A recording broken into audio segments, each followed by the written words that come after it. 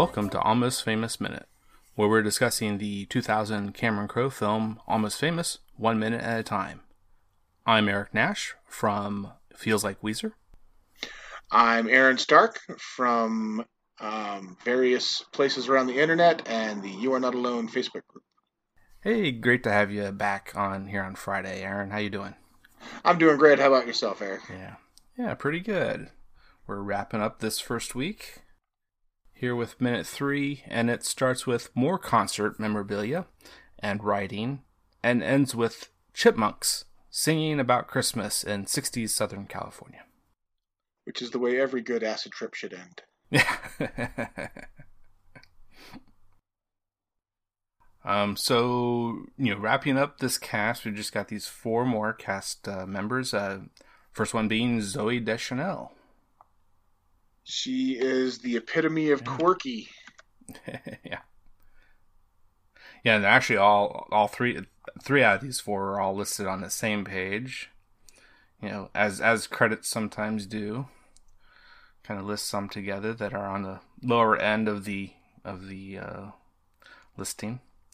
But yeah, she's done a lot of these characters that are certainly on the quirky side. She's been in a couple of my favorites, though. This is evidently her second film. She debuted in a film called Mumford, and then she supported in this one. She was in one of my all-time favorite movies, The Hitchhiker's Guide to the Galaxy. Yeah. Which was fantastic. Most of the other ones aren't really my type of movie. I bet my wife and daughter have seen all of them. Failure to Launch, 500 Days of Summer. But she's also really well known for her singing. She has an excellent singing voice. Yeah. Mm-hmm. And has released a couple jazz albums. Yeah, and that's the group called She and Him. I've never really listened to their music, but I have. I can't say I've never listened. I've heard it a couple times, but I've never listened to it on purpose. But it is very enjoyable. And then we got Jimmy Fallon.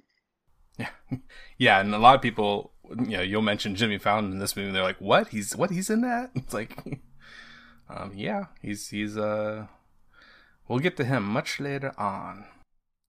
Yes, and I actually really like his character.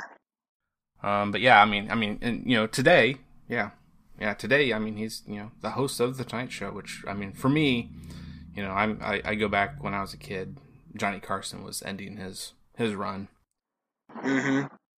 But, and before this, though, he was doing SNL. This is probably, I think, in the middle of him being on SNL. Yeah, well, this was, I think, his first thing near the end of his SNL run. Okay. He was notorious for SNL for breaking character.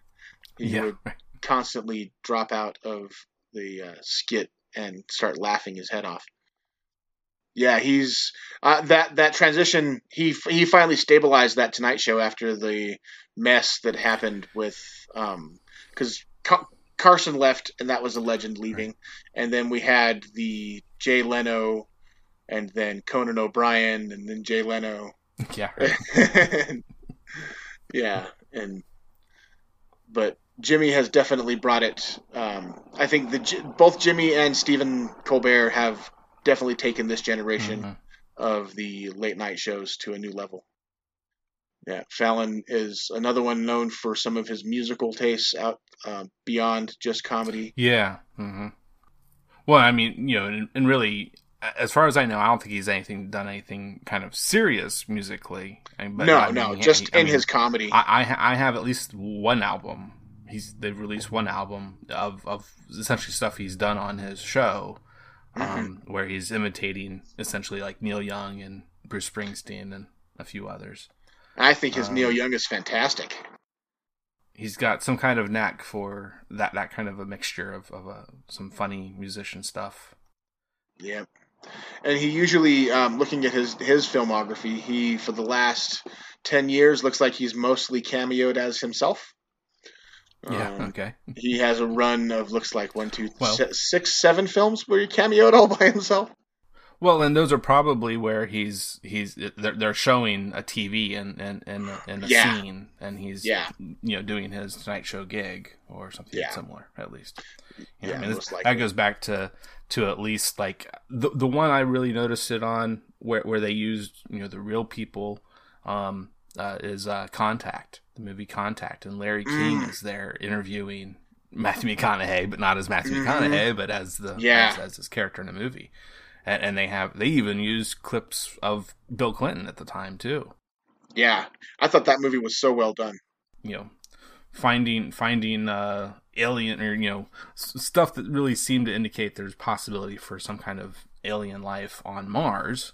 Stuff that was kind of coming out then of him talking about this extraordinary event happening, and they just make it into he's talking about this other kind of alien message that happens in that movie. Crazy. Yeah, and looking at more of what he's done, he was in one of my favorite series and a complete departure for him. I think it might be one of his only really dramatic roles beyond this in Almost Famous, was he was in Band of Brothers on HBO. Okay. I didn't realize that. And yeah, he had a small part, but almost everybody had small parts in that.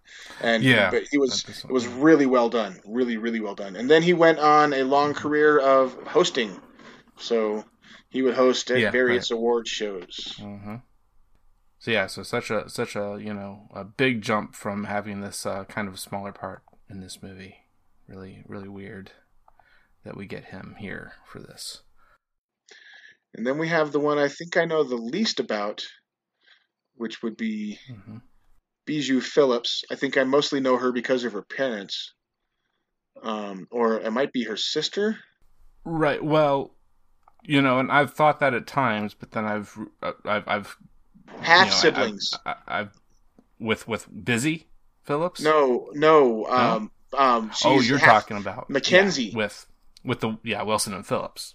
Yeah. Phillips. Yeah. Yeah. Mm-hmm. Yeah. Yeah. Right. And their father was and for him, he definitely got around John Phillips.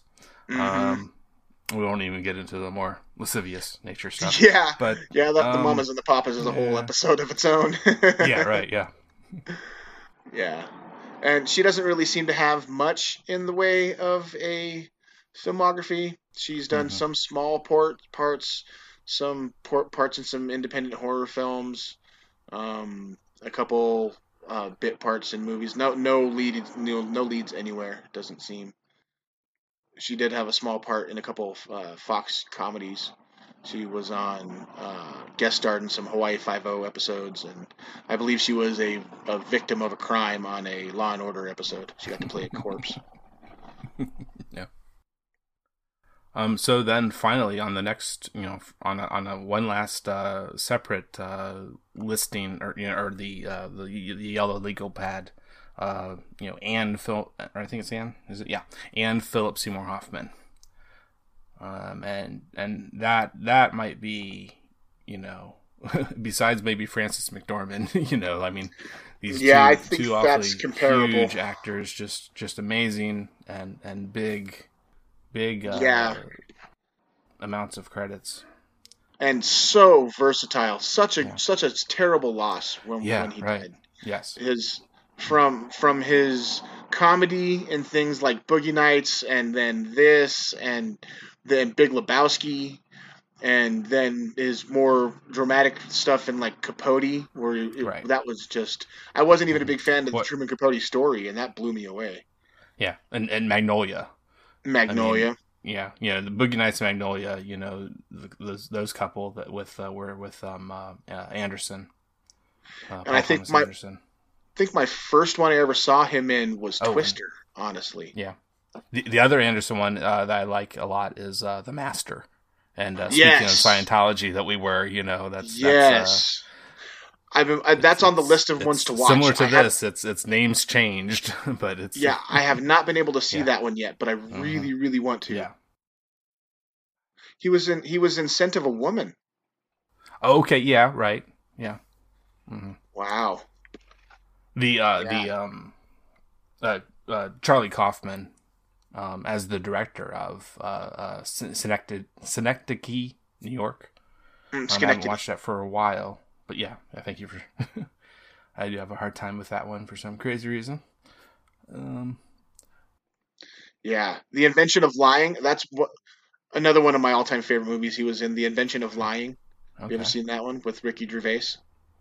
Oh, okay. Oh, yeah, yeah. I've definitely Where seen parts of it at least. yeah, that one was. I think that one was really well done. Mm-hmm. Then Moneyball, Yeah. all the Hunger Games movies, which is strange that that was his last part was in the Hunger Games. And maybe one of the between Hunger Games and then this other big franchise, the Mission Impossible 3, Mm, which hopefully I'll be able to be on Minute Impossible next season. They're in the middle of the second season for number 2, which I was on recently to this recording. I was on the first season and second season. Hopefully I'll make it to the third as well. looks like at the very beginning of his career, he also played a killer on Law and Order. Oh, yeah. Killer or corpse. Yep, probably both. Or family member. Yep. I mean, you got some other people in there like Robin Williams, that have done those roles too, and Oh yeah. it's That's a proving ground where they'll throw you in for an episode or two. What's uh, funny is after we watch all those shows and have for a long time. So you'll see someone as a killer in season right. 4, and then they're a detective in season 12. Uh-huh. And then so we've come to the end of the credits. Yeah. The first song ends, and then we have the start of the Chipmunks, Alvin and the Chipmunks. Uh-huh. And one thing that's also then happening is with all this memorabilia, and it's zooming in on this one piece. It's a little keychain with just one key on it, and the tag of the keychain is the Plaza. Yeah, and the debauchery in hotels will play heavily into the plot Right. of this movie. But then it cuts. Besides the music starting of Chipmunks singing about Christmas, which was a huge thing for me as a kid. I had a vinyl Fisher Price vinyl, or actually it was probably very much more plasticky than vinyl is technically. Of a player of turntable of a record player, toy record player from Fisher Price that I definitely had. This song as well as many other kinds of things like Star Wars storybooks and the Jungle Book and other I used to have a Disney and Star Wars. I used to have my parents got me at the same time this exact record actually of the Chipmunks Christmas song, and then another. It was a 45. I had a little 45 player, and then the other 45 they got me was a Marvel Comics song where Stan Lee was singing "Make the Marvel Marching Society." Oh wow! I'm gonna have to figure that. We'll have to post that. We'll have to. There are some couple good guys that are doing the Marvel Cinematic Universe, and when this comes out, we'll definitely. I'm sure it's somewhere on the internet. I'm sure it's YouTube. Yeah, everything's on YouTube these days, so someone has put it up there. But it's a bunch of kids singing "We Are the Merry Marvel Marching Society." Yeah. And then the shots that we see visually, we get these palm trees looking up at the sky, and it's they're moving by pretty fast, and it turns out, I think it's pretty obvious, that we're driving we're in a car driving along a street and looking at some other stuff, but right at first it's not that obvious. It's just looking very much up with nothing, no parts of the car or anything. It must have been shot from a convertible probably or something. And it does a good job of setting us right away in California with the palm trees and that general aesthetic. It definitely, you can feel that you're in Southern California with that. And then we see more credits come up. Got music supervisor Danny Bramson. I don't know much about him. And the credit for Nancy Wilson, of Heart. Yep. Gotta love Heart. And Cameron's wife. They're still on tour, Nancy and oh wow, yeah. Yeah. They just came through Colorado not too long ago. I tried to get my wife a ticket. She's a huge Heart fan. I do know that these this Chipmunk song is kind of crazy because they've the rights to it have been torn up so much that the people who own it are kind of despots with it. The one family owns the Chipmunks and only they can do the Chipmunks. So from what I've heard, they're not very easy to work with. So it's a little bit surprising that they were allowed for their song to be in the movie, honestly. But, do you have anything else? The one other thing we're seeing, I mean, besides, we eventually get to these like very street scenes and kind of like a surf shop and some just general neighborhood there in Southern California, San Diego even more specifically. But I think this is it. I think yeah. So this one building that we see, I would like to point that out, and it's the street it's on is El Prado in San Diego, California, and it's the San Diego Museum of Man. Oh, that's cool. So it's just very interesting that this is kind of the one most recognizable thing. I mean, you can't pinpoint where you are with these houses. That's pretty would be pretty crazy. But this one very unique, very old looking style of a building. It's got some a dome part of it, but then it's also got a very very high tower kind of part. So just point that out.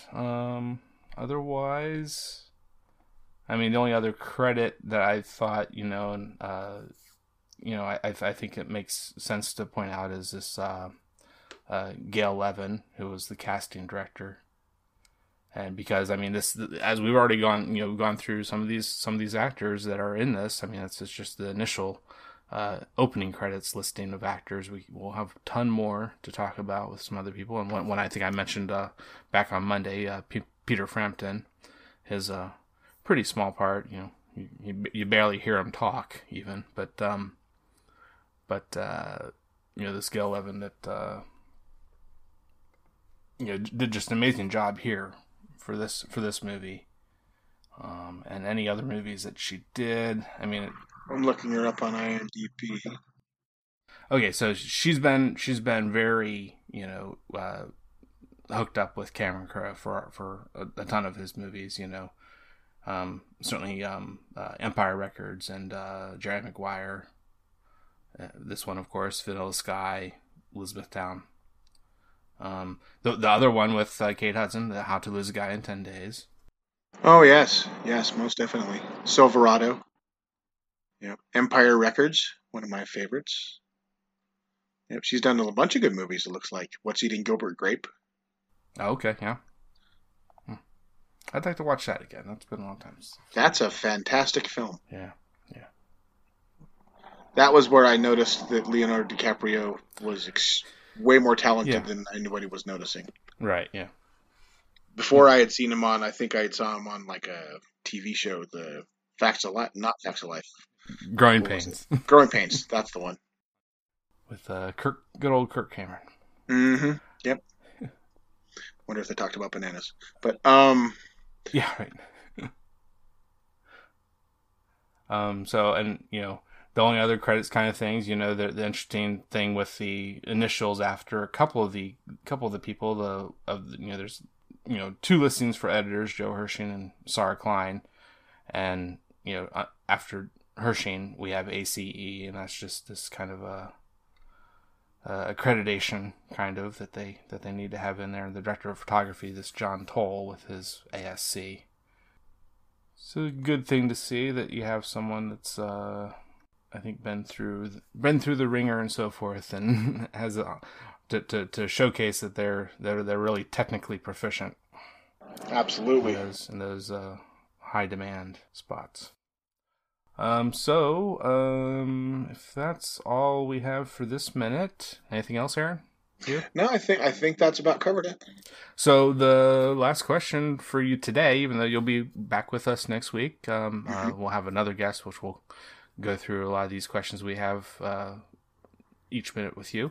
But so this time for you, though, if you can help us understand your history with this movie and the first time you saw it, and how many times you've seen it. I think that's an interesting thing. Right. But yeah, what anything else you might have to say? I found this movie right away after it came out. I did not see it in theaters. I saw it as soon as it was released on VHS.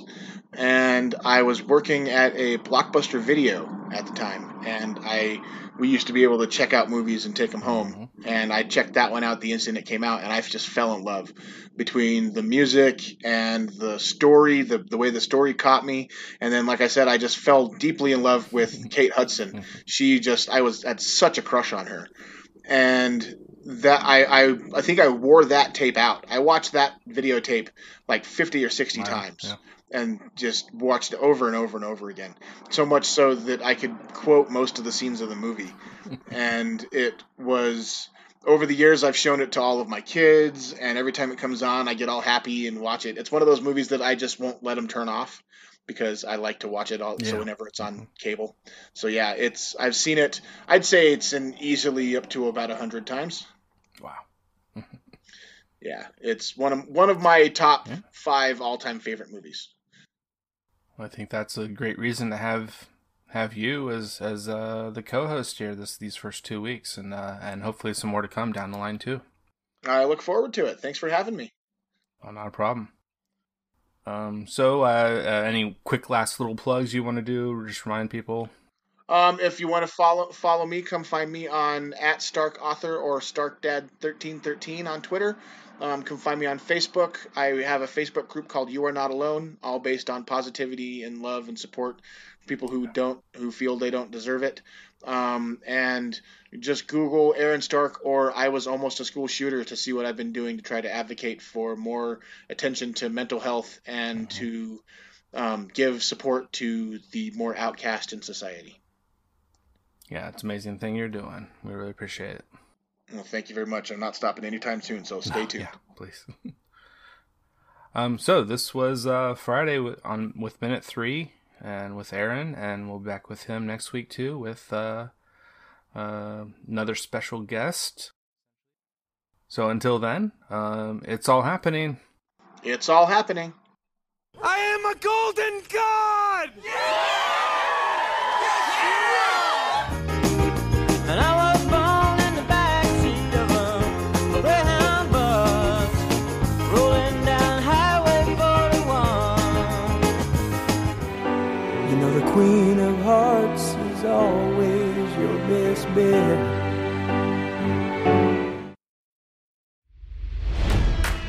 It's NFL draft season, and that means it's time to start thinking about fantasy football.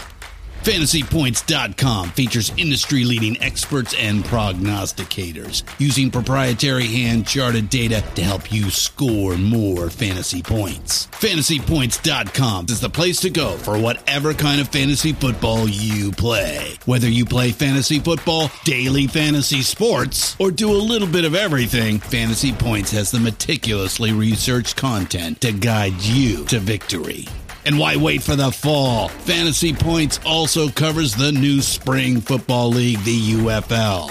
Join the guru, John Hansen, Scott Barrett, Joe Dolan, and other massive names in the fantasy football universe with an exclusive offer. Use code Pantheon for 15% off any Fantasy Points package, including the all-in package, with access to every article, tool, and data nugget that Fantasy Points has to offer. That's FantasyPoints.com and code Pantheon for 15% off at Fantasy Points. FantasyPoints.com, code Pantheon. Score more fantasy points.